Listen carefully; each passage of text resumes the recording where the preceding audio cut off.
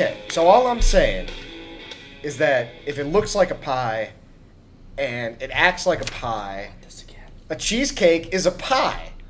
So can we all agree on that now? If I put a bunch of cheddar in a pie crust and throw it in the oven, does that make it a pie? Yes! That is by definition a cheese pie. Help me out here, Tommy. Sounds awful. Just awful.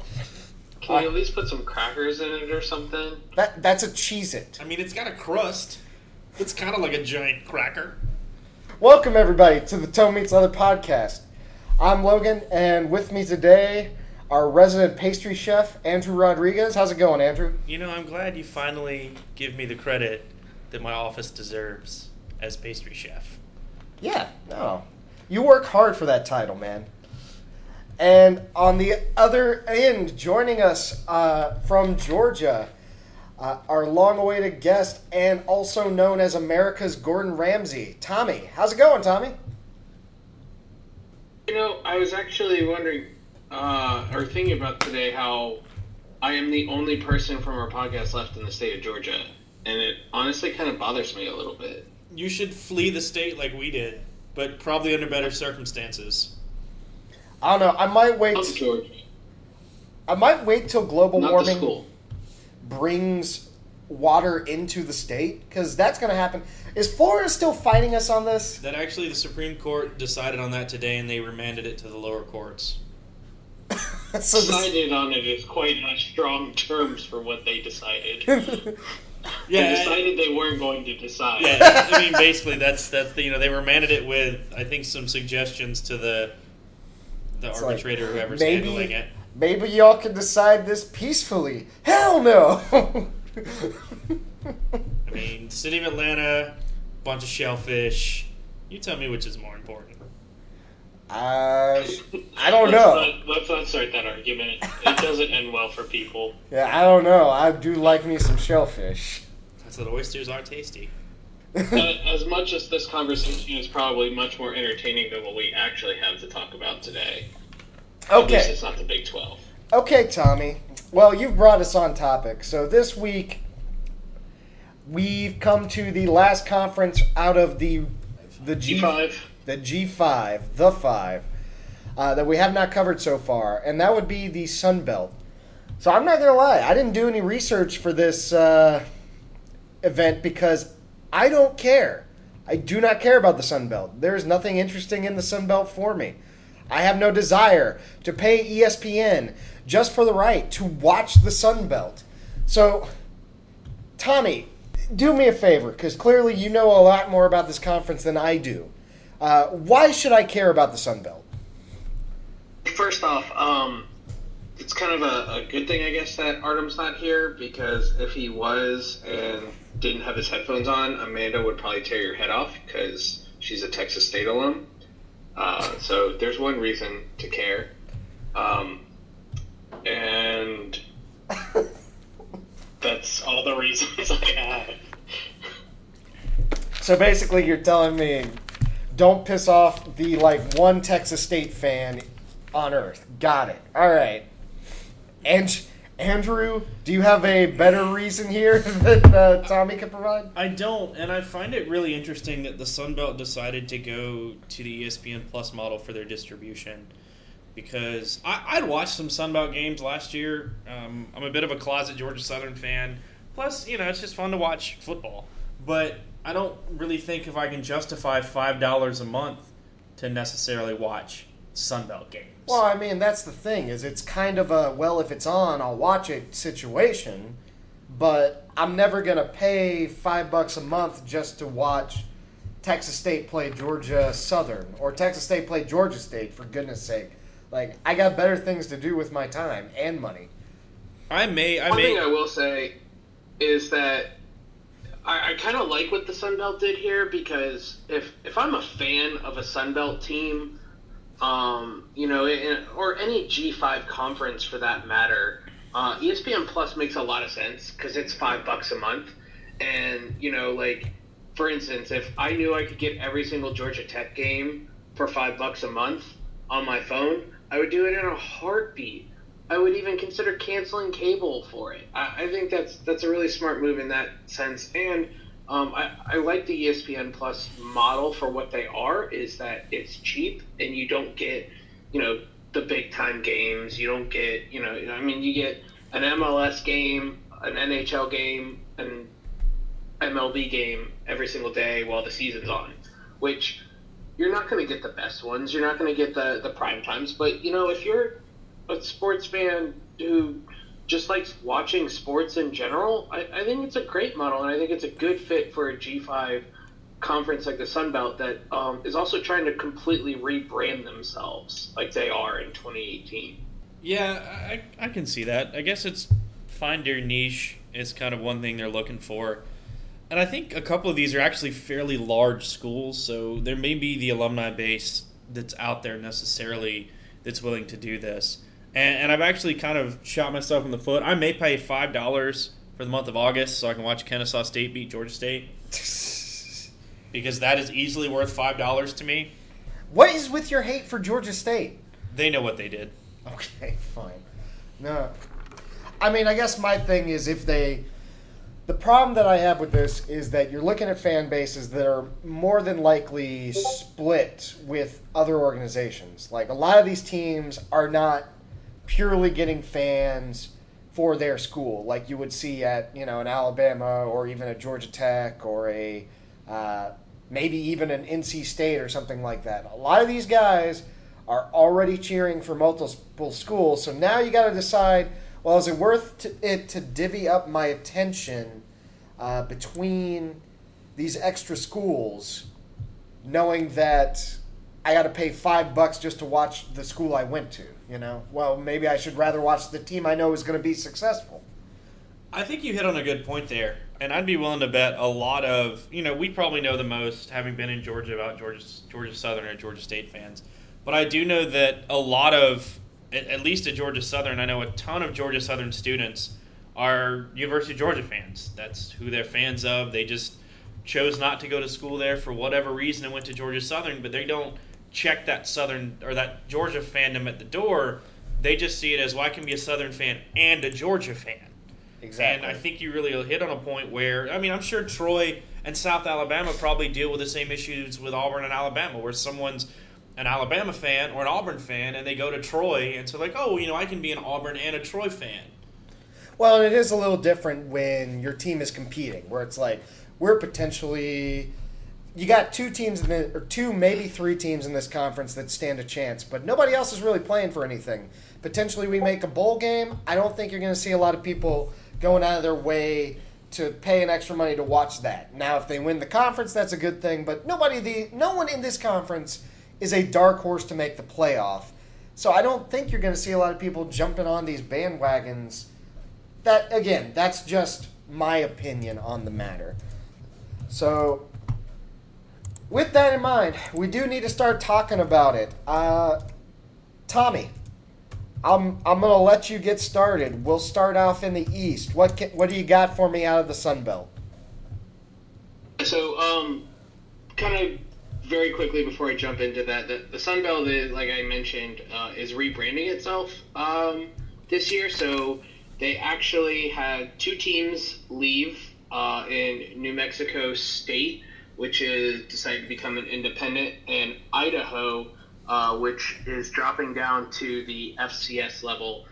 They were dropped because they were football affiliate members and not full members. So basically the conference is saying you're a full member, get out, which I think is a smart move for them in the long run. Really solidifies the members they have, that kind of thing.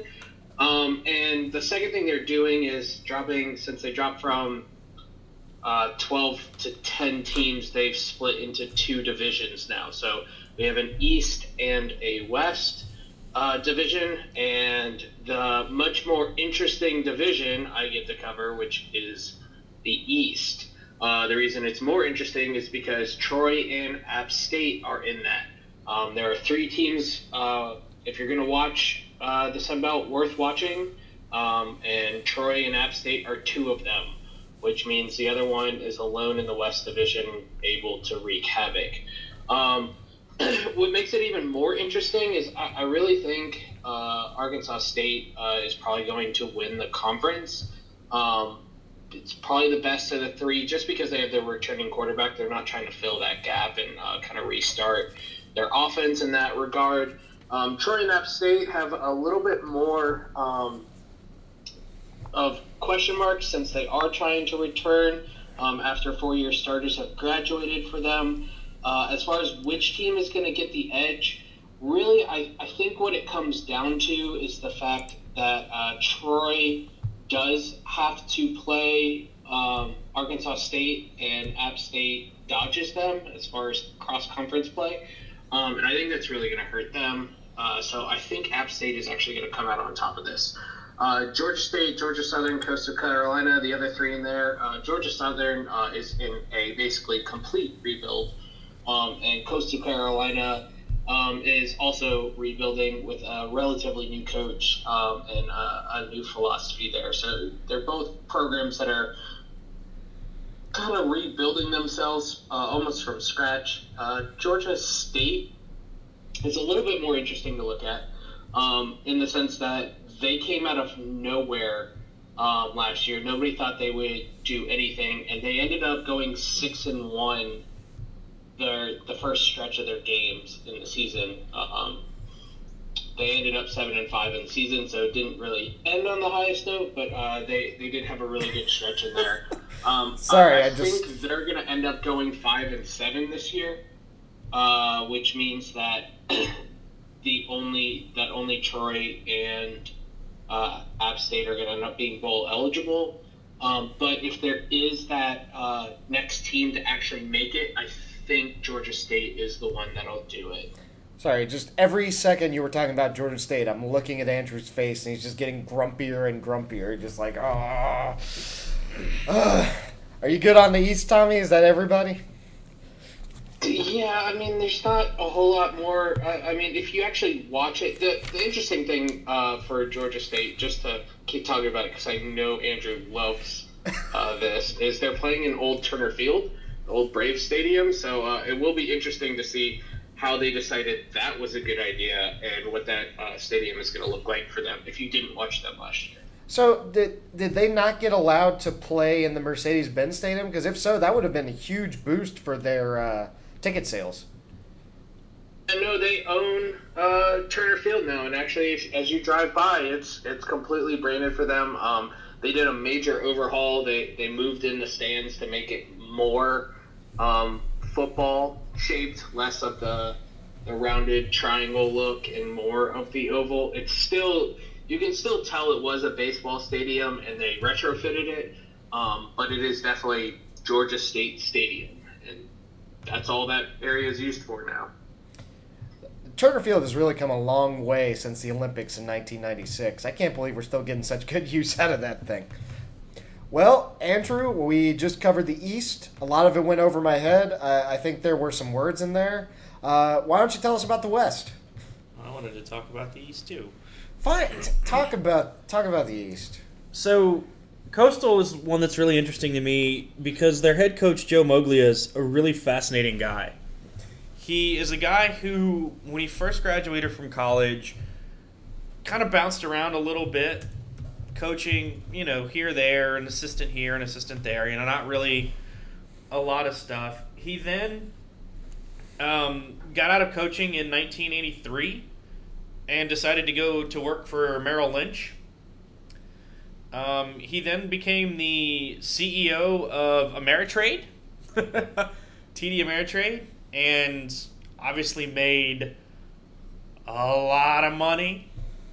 In 2008, he's also the current chairman of the board there. Yes. That's a heads up. He's still making a lot of money. Retired in 2008, was an assistant at Nebraska, spent some time in, I believe it was the USL, and Coastal hired him in 2012. And if I remember correctly, during his interview at Coastal, he basically told them, you can raise money if you want, but if we need something, I'm going to buy it, and I'm going to pay for it. So he paid for that fancy new field that they have. Is that what I'm hearing? I believe so. And he's actually gone 51-15, so he's put together a good record. Last year, unfortunately, he took a year off due to some health problems.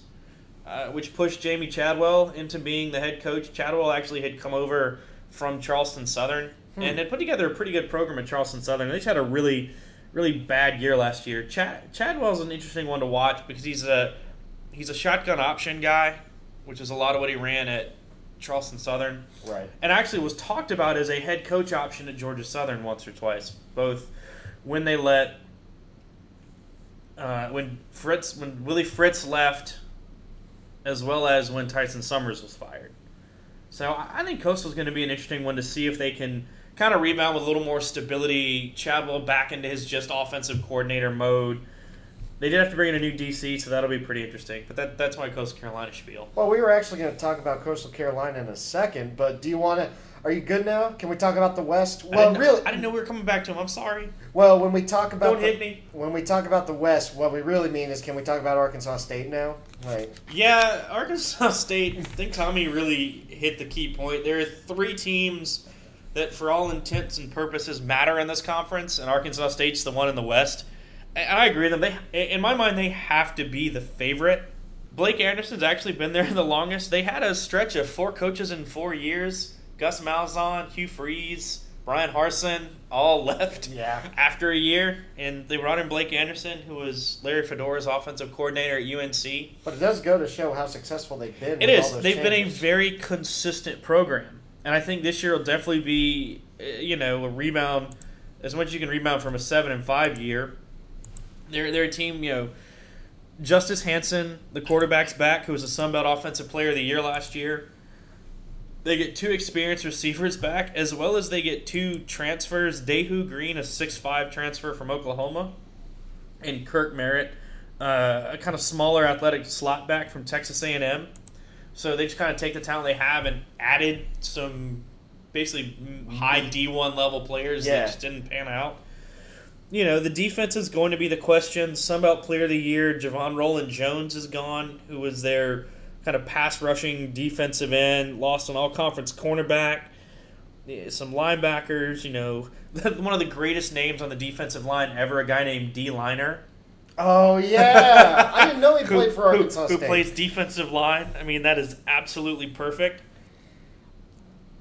But, yeah, they should be the team. Unfortunately, they have to go to Alabama week 2. God bless you, Arkansas State. But every other win, they play App State in October, but they get them at home, and they don't have to play Troy. And looking at their schedule, there's a legitimate chance that Arkansas State could go 12-1 this year. I mean, every game on the schedule is winnable. I think they can beat Tulsa and UNLV in Southeast Missouri. I mean, they may be a team whose only loss is to Alabama. It's hard to say because, I mean, we're really selling out on App State and on the other team in the East who's Troy. Yeah, Troy. Those guys who beat LSU last year. But, I mean, I think it's fair to say they do have by far the strongest option available. So, Tommy, I let Andrew kind of have his spiel on Coastal Carolina because he wanted to talk about them. Do you have any teams in the West that you want to talk about? The only other team to look for in the West is going to be Louisiana Monroe, not to be confused with the other Louisiana team in the West, and the University of Louisiana Raging Cajuns. ULM is probably the team that has the best shot at beating Arkansas State and potentially taking the West. The biggest thing for them is that they're returning 8 starters from their offense that averaged just under 34 points a game last year. So a pretty prolific scoring offense. Their quarterback, Caleb Evans, is coming back. He was throwing over 275 yards a game. And then Marcus Green is one of the nation's top all-purpose threats. They use him a lot, not just for downfield passes, but for screens and for reverses and stuff like that. So definitely an interesting place there. Their biggest question mark is obviously their defense. They were allowing up to like 40 points a game last year. which is abysmal, would be a compliment to that. So if they can shore that up a little bit, maybe get some new blood in there that's can help patch that up, they have a shot at actually beating Arkansas State. It's a little bit of a long shot, but even if they do, I just don't see them winning enough of their other games to actually take the conference. So you're giving them a puncher's chance, basically, but it's hard to say. I mean... Yeah, I mean, they're just as likely to beat Arkansas State as they are to lose to Louisiana or South Alabama. I'm not going to say there's really a chance of them losing to Texas State, but... That's fair. Speaking of Texas State, okay, well... Andrew, I told you we were going to come back to Coastal Carolina. You kind of blew the gun on that one. I was going to have them in my best of the worst segment, but clearly, based on what you just said, they don't deserve to be there at all. So instead, we're going to talk about the other programs. We got Texas State, we got South Alabama, we got Georgia Southern, and we've got Georgia State. So, Andrew, I'll start with you this time. Who do you got as the best of the worst? As always, Andrew's giving me that. Can I pick none of the above? Yeah. I guess I'm gonna go with, I think, South Alabama. I think they've got a new coach who came from Central Arkansas, put together 2 pretty good seasons at Central Arkansas. Had to pick a quarterback.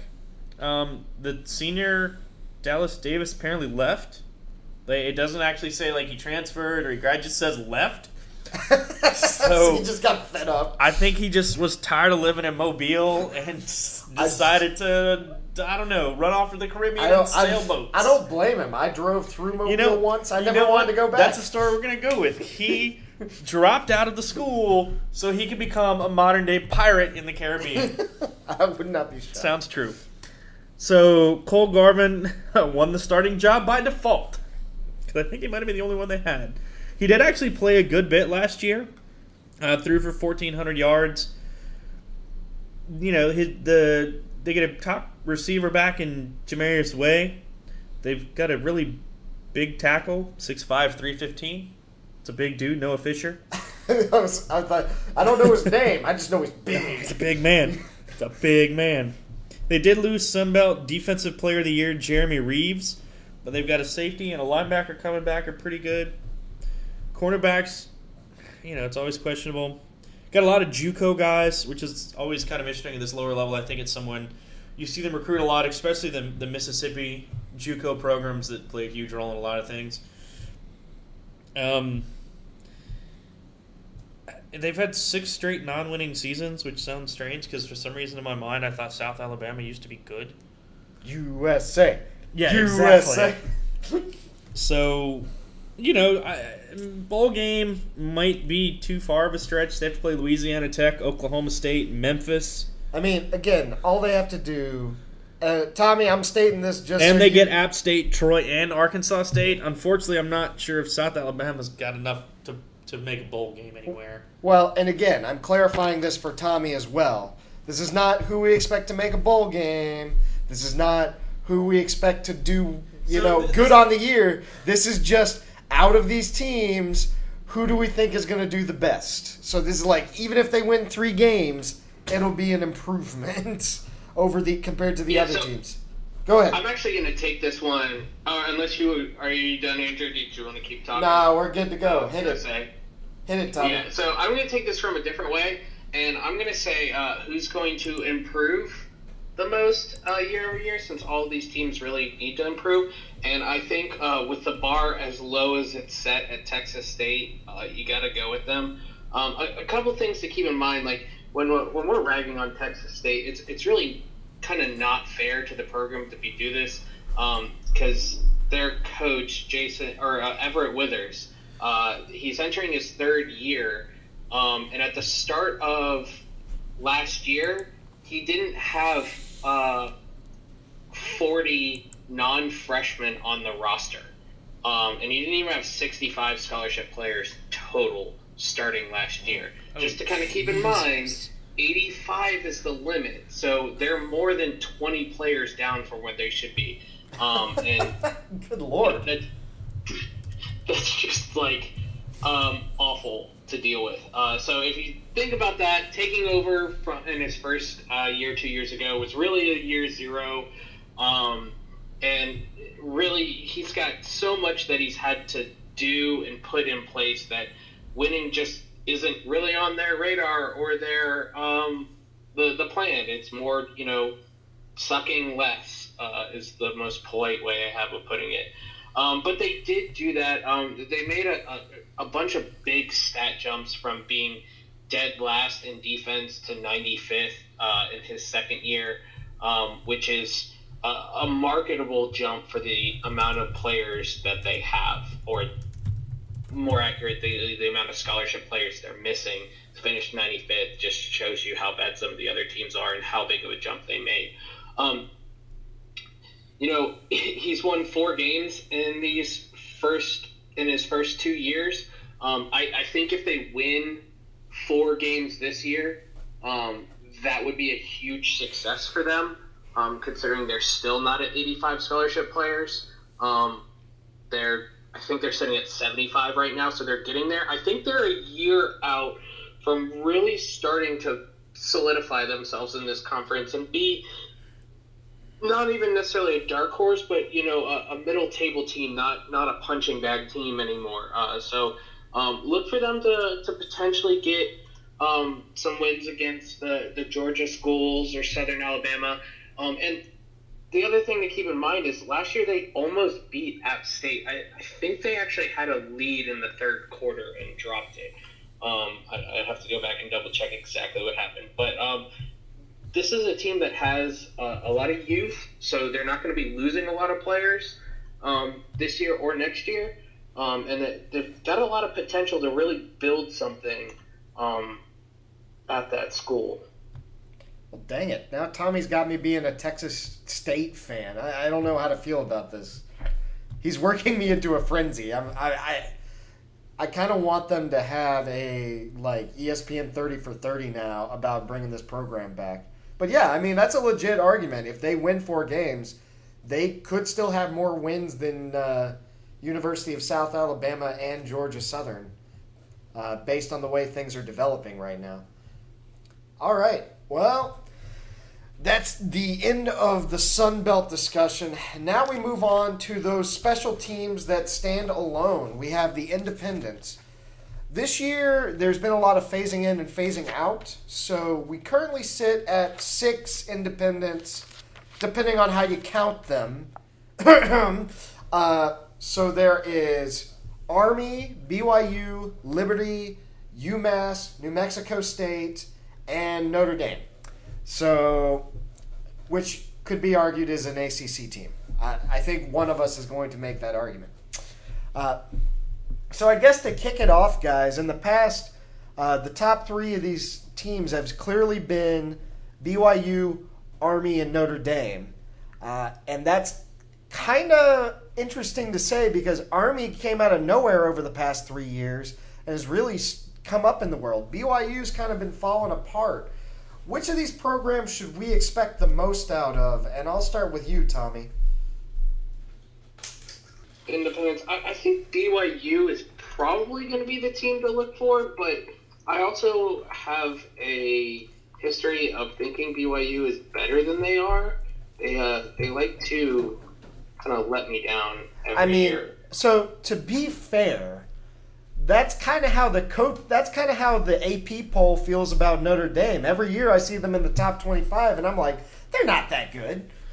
Yeah, but I am the AP poll, but for BYU, I think they've got some pieces to do something really well. We're talking about BYU this year, and BYU, yeah, and Satake, and I don't know if I've ever said his name right. Their coach, he's entering his 3rd year after Bronco Mendenhall left for Virginia, and that's a hard act to follow because Bronco really had BYU doing what they did best and brought in a lot of really good players and everything. But I think the biggest piece to it to me is if you break BYU's game into almost half. Like their first 8 games versus their last 5 games, they went from going 1-7 to 3-2, which shows to me that they're starting to kind of grow into themselves and build a culture around what they're trying to do. So I'd look for them to really kind of take a step forward, go back bowling this year, and have a couple fewer big time mistakes like they had last year. Maybe hold on to the ball a little bit better and look for their defense not to give up the big plays as much as they did. Okay. Well, next up, I'm kind of worried about asking you this question because I'm feeling like it's just going to turn into talking about Army for the next 30 minutes. But Andrew, same question. Who are we looking out for out of the independents this year? Well, I'm going to assume that Tommy says we're not allowed to talk about Notre Dame. So I don't know. Tommy, what's your stance? It's not my turn to talk. You heard him. You got the talking stick. Oh, no. I hate talking about Notre Dame. They won 10 games last year. So, it's funny. It's crazy, too, because they lost the one that matters to us. Of course they did. We talk about Notre Dame being this, being that. I mean, their past 5 years have been 9-4, 8-5, 10-3. They had a really bad 4-8 in 2016. They went 10-3 last year. Like, I get it's Notre Dame, but that's a pretty good 5-year stretch with one blip in it. I also didn't realize that Brian Kelly's been at Notre Dame for 9 years. Yeah, that's surprising. That really kind of caught me off guard. I didn't realize he'd been there that long. I think it's just they can't think of an excuse to fire him at this point. Well, I think they wanted to, and he went 10-3 last year. Yeah, there you go. That's the problem is they wanted to fire him, and he went 10-3. It's really tough to get rid of a guy going 10-3. Notre Dame's got a bunch of guys coming back. Their biggest question offensively is at running back. They lost a lot, and I think they had a guy kicked out in the offseason as well, if I remember correctly. They play a pretty tough schedule, kind of. They open with Michigan. They play Stanford. They play Florida State. They play USC. Oh, they play at Northwestern. That'll be neat. They play at Virginia Tech. They play Navy. They do. They play Navy October 27th. So Notre Dame will be an interesting one. You kind of get that big matchup week 1 against Michigan to kind of decide. They play Navy in San Diego, California, by the way. Cool. And they play Syracuse in, it says Bronx, New York. Does that mean they're playing at Yankee Stadium? Can someone answer that question? I think they did. I think they brought that game back. Yeah, it is. They will be playing at Yankee Stadium. That's what you get to do if you're Notre Dame. Also, I think Northwestern, I don't think it's this year, but they're planning on having another game at Wrigley Field in the next few years. I don't know. So, complete takeaway from that. I don't know if you watched the last game at Wrigley Field, but if I remember correctly, they actually had to do it to where all offensive drives had to go the same direction. Yeah. Because there wasn't enough depth in the end zone on one of them. Yeah, 100%. Because they were afraid they were going to hit the brick wall. Yeah. Hey, so maybe we should stop playing football games in baseball stadiums? I talked to Georgia State about that. They at least renovated it. Okay, whatever. But yeah, Notre Dame, I think, will have a chance to be... I don't know if they'll necessarily be a double-digit win team. Again, they do have a lot of talent coming back, but they lost a bit as well. And I really have a lot of... Like Tommy hit on it, I have a lot of trouble putting faith in Notre Dame when they're expected to do something. They really are a team that kind of don't meet a lot of your expectations. I think that's why last year they're going 10-3 was good, is they're coming off a 4-8 year. So that's... I don't know. There are some tough games. Notre Dame, at least, you give them credit. They do usually play a pretty tough schedule. Well, Notre Dame is always an interesting team because so much of their schedule, because they're independents, is dependent on, which teams are we expecting to be good this year? Is Stanford going to be good this year? Yes. Is Michigan going to be good this year? Are Navy going to be good this year? Yes. So I think As is Florida State and USC. I don't know about Florida State, actually. I think they'll be fine. I mean, they'll be good. I don't know that they'll be great. Ride or die, Willie Taggart! But anyway, thanks for waking up my neighbors, asshole. Bro, it's 8:45. Anyway, the point being is it just depends on how those guys perform. Because like when Stanford was really struggling last year when they played Notre Dame, it made Notre Dame look not as talented, which is a hard statement to say. I've always kind of been... I got a hard time dealing with Notre Dame because, like I said, it feels like the AP poll is always sucking their dick, and I just get fed up with it. But, part of that is because I come from a Bama family, and I've seen them get screwed over by that kind of stuff before. So, I don't know. Tommy, I know this is technically not your favorite, not a independent program, but do you have any comments on the Notre Dame situation? Ask me when we cover ACC, and I'll give you my opinions on Notre Dame. Okay, fair enough. All right, so I'm done talking about Notre Dame because it makes me angry. Andrew, tell us about Army. Yay! So, Army won their first Commander-in-Chief trophy since 1996. Woo! Go Knights. 10-3, which is fantastic. So, we look at the 5-year window for Army, 3-9, 4-8, 2-10, and then 8-5 and 10-3. Jeff Monken's done a really good job of building that program into respectable. I'm not sure if Army's a team that'll compete for national titles, but respectable, making 2 bowl games. Oh man, they beat San Diego State last year. That was pretty cool. In the Armed Forces Bowl. Go Army. Did you not? Yeah, dude, they actually did really well. Again, they did surprisingly well last year. I'm looking forward to see what they do this year. Yeah, they led the nation in rushing, obviously. Well, because we weren't, so somebody had to. There's a really cool, I think it was the Athlon Sports Preview for this fall, did a neat article on, and I want to make sure that I get this correct. I believe Army only attempted 20 passes last year. Yeah, that sounds right.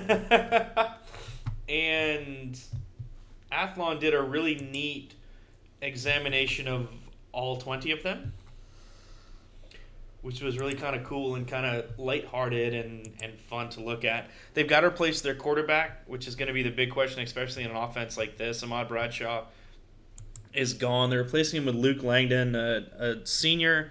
That's the one thing you'll see a lot about the academy teams is they're usually really old teams. A lot of seniors, a lot of juniors, not as many sophomores and younger players. Well, and we did talk about this earlier. A lot of that plays into some of the exemptions that Army has to get, Army is in a very interesting situation being a service academy, how their players are there and gone very quickly. Yeah, so Army doesn't redshirt. What they do is they will send kids to the prep school for a year, which is kind of the same thing but a little different. And then Army players are out in 4 years. Yep. I mean, you get 4, and that's it, and you're on to your service commitment. Right. You don't have a choice in the matter. They also have a much smaller enrollment than most other schools. They do, though. One thing that's fairly interesting is if you start diving into the actual NCAA rule book in a lot of the recruiting sections, just about every single rule for football has a service academy exemption caveat just because they're so different in how they operate. Everyone at a service academy is on scholarship. So hypothetically, they have an infinite number of scholarships they could offer, which is why if you look at a recruiting class for an academy, it's 40-plus kids because everyone's on a scholarship. So they just bring in as many as they try to bring in and go from there. Yeah, who stays. Who goes. And you can see a lot. Their rosters online are significantly bigger. Most D1 programs, 115 to 120, 125 players, 85 scholarship players. But Army, you'll use Army, Navy, Air Force, the academies, you'll usually see a lot more as well. But back to what I'm saying, they got a lot of their running backs back. Darnell Woolfolk, Andy Davidson, Kel Walker, Jordan Asbury, all averaged more than 5 yards per carry last year. Now, I think they do need a new quarterback. They do. Like I said, it's probably going to be Luke Langdon. Okay. Is the guy that's the favorite to win the job. Defensively, got a lot of good experience at linebacker. They've got some tough early games. They open up at Duke on a Friday night, which we may try to go to. I'm so shocked that people think that... Well, okay. I understand that people think Duke is going to win that game. I'm just shocked at the percentages. Yeah, I mean, Army beat them last year. Beat them 21-16. I don't know, and they were pretty dominant. I mean, Duke made a comeback at the end, and that's why it looks close. So, yeah, I don't know. I don't know how I feel about that. Yeah, Duke really struggled in that game. The Army defense really came to play, which was an interesting in that game. At least in the first half, yeah. Yeah, I mean, it was 21-10 at halftime, and then Duke scored 6 points in the fourth to make it not 21-10. But yeah, other than that, who else they got? Is it Oklahoma? Yeah, they play at Oklahoma. They play at. No, they don't play. It's San Jose State. No, that's it. They play at Buffalo, which again, I'm high on the Bulls. Buffalo, okay. You know, obviously they've got the Air Force game on November the 3rd, and then Army Navy in Philadelphia on December the 8th. I mean, honestly, though, most of those are, in my mind, are coin flips. Oh, 100%. Yeah, the Oklahoma game is going to be a train wreck, but every other game on their schedule, I at least think they have a chance. Oh, yeah. You know, I definitely think that Army has a chance to win a lot. I mean, you know, they could, if the quarterback clicks early, they've got a chance to, again, win the CNC and continue to build. And there has to be an athletic director out there smart enough to say, I want to win games, I should hire Jeff Monken. They will eventually. I mean, just as... Don't smack the fucking table. But yeah, I get it, yeah. For PJ to retire. What'd you say? Let's wait for PJ to retire. Actually, that wouldn't be a bad deal. I don't disagree with you. The only thing is that Jeff Monken is already 51 years old. He's older than I thought he was. So he's not he's not as old as the coach for the Ohio Bobcats. He is no Frank Solich, my man. Oh my God. But no, I really am hopeful for Army, and I'm also hopeful that you will go see the game at Duke with me, and that I will be wearing a horse head and you will be wearing a armored helmet. But I know that's not true, so we'll see how that plays out. Why the horse head? Why not the horse head? God, where did I go wrong? I don't know. You have terrible choices making friends. So let's talk to another one of your friends. Tommy, do you have anything to say about Army and any other teams that we got that are independents? Actually, yeah, I wanted to talk about our newest addition to the FBS this year, an Independent and Liberty. And just let that sink in for a minute. Liberty came from FCS to FBS without joining a conference. Which is unheard of and thought impossible. But we'll talk about why that's the case in a minute. First, kind of looking at Liberty and what to expect. Liberty really, in a lot of ways, belongs in the Big 12 in the sense that in half of their games last year, one team scored more than 42 points. That could be Liberty. That could be their opponent. Really depends on the game. It could actually be both, as was the case when they beat Baylor last year. So look at them to have they have a big wide receiving core. The core of which the Calvert, Gandy, Golden, and Duff are the three kind of core guys that will be in the place. They're guys that they're going to have to replace next year, but they're coming back. They should be good. A lot of big, tall, fairly fast guys. They like to sling the ball. They like to score a lot of points to the air. Their pass defense last year was pretty impressive. They only gave up a 53.6% completion rate, which for a team that, you know, on a regular basis gives up 42 points is pretty impressive. But they really are underproducing on their interceptions. They just don't have a lot of turnovers. Their defense had about half the rate in the FBS for interceptions to pass breakups. They should have had, based off of the numbers, around 14 to 15 interceptions last year, but they ended up with only 7. So you can look at that as kind of something that, as Andrew talks about a lot, turnovers are not a consistent stat to go off of. You can't really produce turnovers. You can't really control them, and everything pretty much always goes back to the mean. So they have a chance at doing some pretty good things if they can kind of work on their consistency there. And if they can shore up their run defense, which gave up 5.5 yards a carry last year, then they actually have a shot at doing some good things. They have a chance at going bowling this year. They've got Norfolk State as their FCS opponent on the schedule. But outside of that, there's no real clear, easy wins. Potentially Idaho State, potentially Old Dominion, potentially New Mexico State, and potentially UMass are all fairly winnable games for them.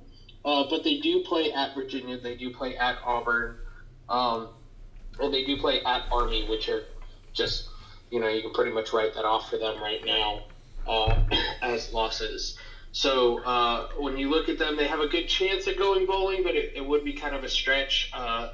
If you go by their S&P rankings and win probabilities, there's only 3 games that they're actually above 50%, so it would take a lot of work, but I wouldn't say it's out of the realm of possibility. What's really interesting about Liberty is if you know nothing about Liberty, their goal is to literally be to evangelical Christians what Notre Dame is to Catholics and BYU is to Mormons. They were founded by a televangelist.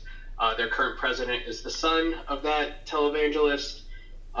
They are private, and they are entirely committed to becoming a big-time football school, and really a big-time athletic school.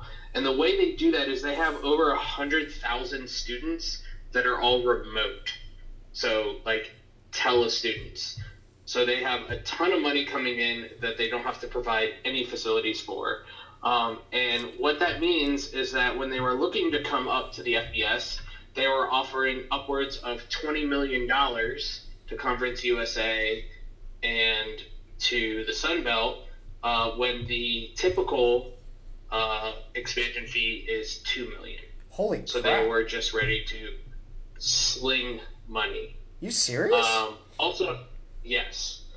Also, they have a $30 million indoor football facility that is more costly than Virginia Tech's and is a full field with windows overlooking the mountains. They have a $20 million baseball stadium, a $10 million softball stadium, and they are pumping in more than $100 million in renovations to their stadium to put in luxury suites, lodge seating, and expand the seating from 19 to about 25,000 seats. I can see what that... So they're literally throwing money at anything and everything. They're looking to add $1 billion to their endowment over the next decade. So, oh my God. Oh. You're looking at a school in Liberty that honestly, I would keep an eye on this school.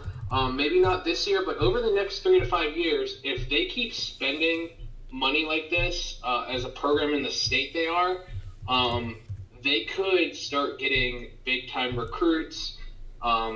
They could look at overhauling some of their coaching staff. They could really carve out a place for themselves. And this is money that they've started slinging 5 years ago.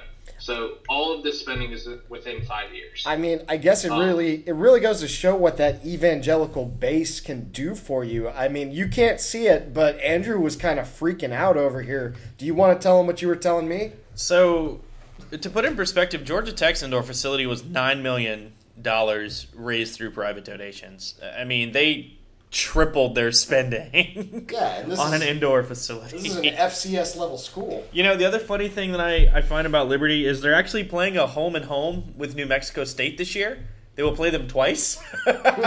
At New Mexico State in October and home to New Mexico State in November. What? So Tommy kind of hit on it.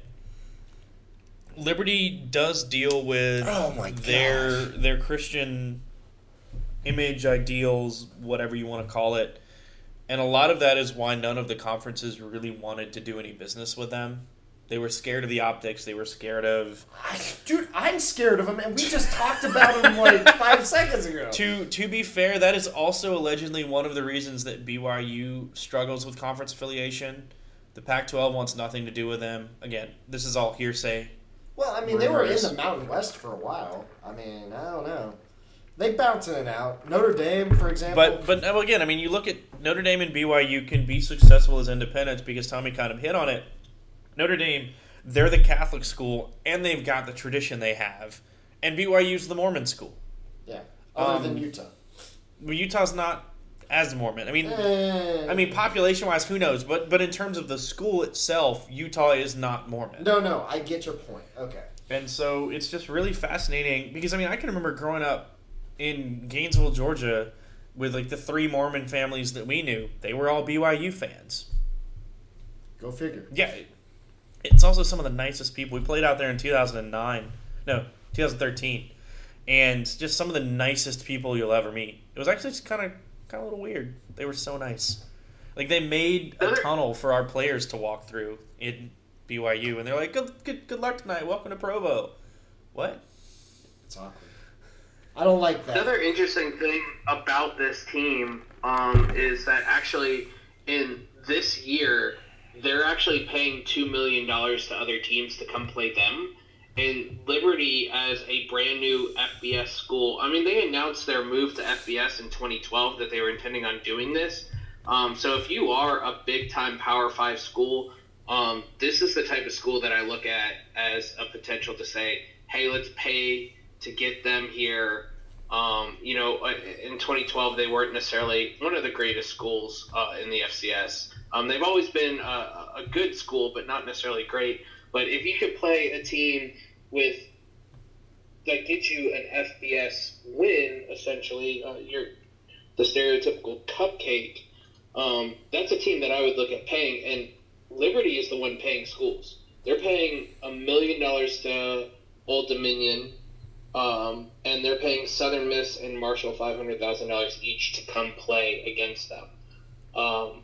So this is a school that is ready to play, that is ready to spend money, has a big base, like you said, with the evangelical Christians, if they can start appealing to that audience. And like I said, they have 100,000 tele-students that are just paying tuition and logging in on their computers from all over the country from home.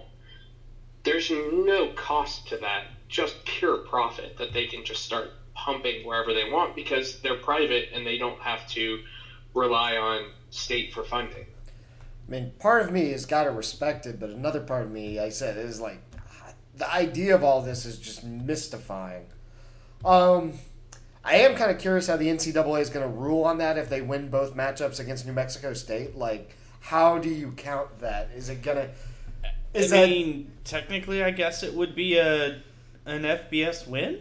Yeah, I mean, Twice? if you get 6 wins, and 2 of those wins are against New Mexico State, like, what do you do? I guess technically that would count. Now, they do play 2 FCS programs in Norfolk State and Idaho State, so I think they'd actually have to win 7 games, because I don't think you can count both of those. They only have to win 6, but they can drop one of those 2, is what you're saying. Yeah. That's fair. Well, I think if they win both of those, then they have to win 7. But if they drop one of those, then they only have to win 6. So, all right, guys, I want to get us back on topic because this has gone in a direction I did not expect. Just bringing up Liberty. So I guess tis a silly place. So I guess the last 2 were going to be our best of the worst. We got New Mexico State, which we talked about is playing Liberty twice, and UMass, our best of the worst situation here. Who do we think is going to do the better of those 2 teams? Andrew, I'll start with you since you got the book open. Well, New Mexico State made a bowl game last year. But they did lose their 3 biggest playmakers from last season. Yeah, wasn't that like their first time in... Yeah, since like the 1960s. Damn. UMass, Their head... Wow, Mark Whipple's been there 11 years. It's a long time. He's 61 and 62. Well, I'm just trying to look at the schedules. UMass has a more manageable schedule. They both play Liberty. And as we said, New Mexico State plays them twice. That was going to be my point, is we actually have games to actually figure this out.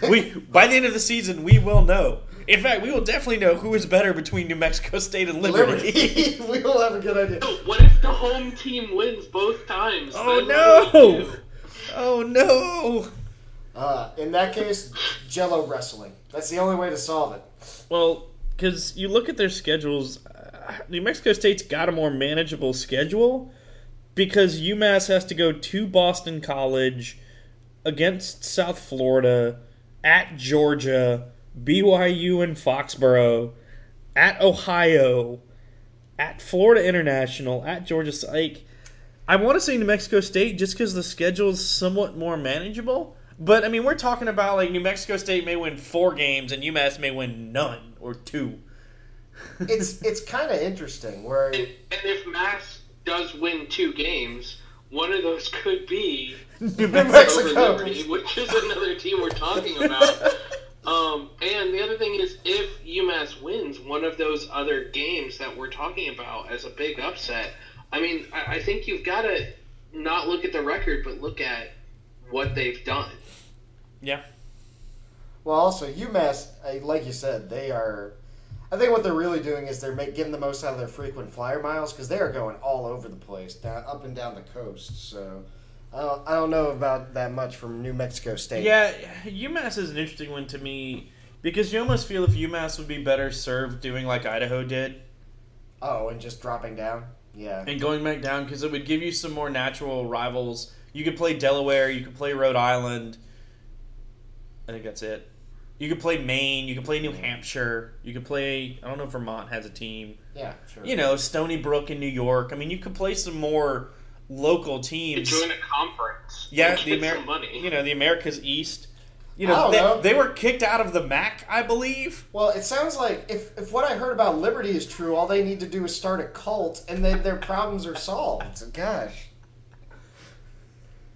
I mean, it works for Texas A&M. Not gonna piss off any evangelicals. See, we can say make a very clear distinction here that it is a very different type of cult at Texas A&M than it is. I was about to say we're allowed to call it a cult. That's the question. Like, you have 100,000 plus Liberty students. I mean, that's bigger than Texas A&M student number wise, but. I like to feel that Texas 15,000 of those are on campus. I know, but so that's my fear is like at least Texas A&M, they're pretty much constrained to Texas. Like we don't know who could be a Liberty student. Yeah, there could be one right behind us right now. I know. We don't know. It could be you. It could even be me. Oh no! No wonder I wake up in the middle of the night holding a school book. I started speaking in tongues. This is the worst. I started handling some snakes. All right. Well, I want another excuse to talk about Liberty. I hope they give us something fun to look at this season. Unfortunately, they don't really have a game for us to talk about in the week preview. Maybe against Army in the second week or Auburn in the next to last week. Or, depending on how the first New Mexico matchup goes, the second New Mexico matchup may be important. We are going to definitely talk about the New Mexico matchup. All right. New Mexico State. Also, I think we should keep an eye on their president for the next time he tells all the students on campus they need to carry guns.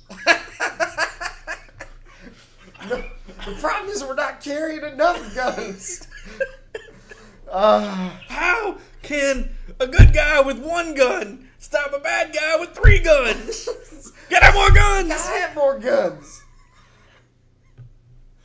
We just offended so many swaths of people. Remember, this is a college football podcast, so. All right. Not a gun podcast. Thank you, everybody, for listening this week to us ramble on about Liberty mostly. If you want to hear more, you can listen to us at Podbean or on iTunes. Please give us a review on iTunes. 5 stars only. We don't need any of the low stars. Good night, everybody. and have a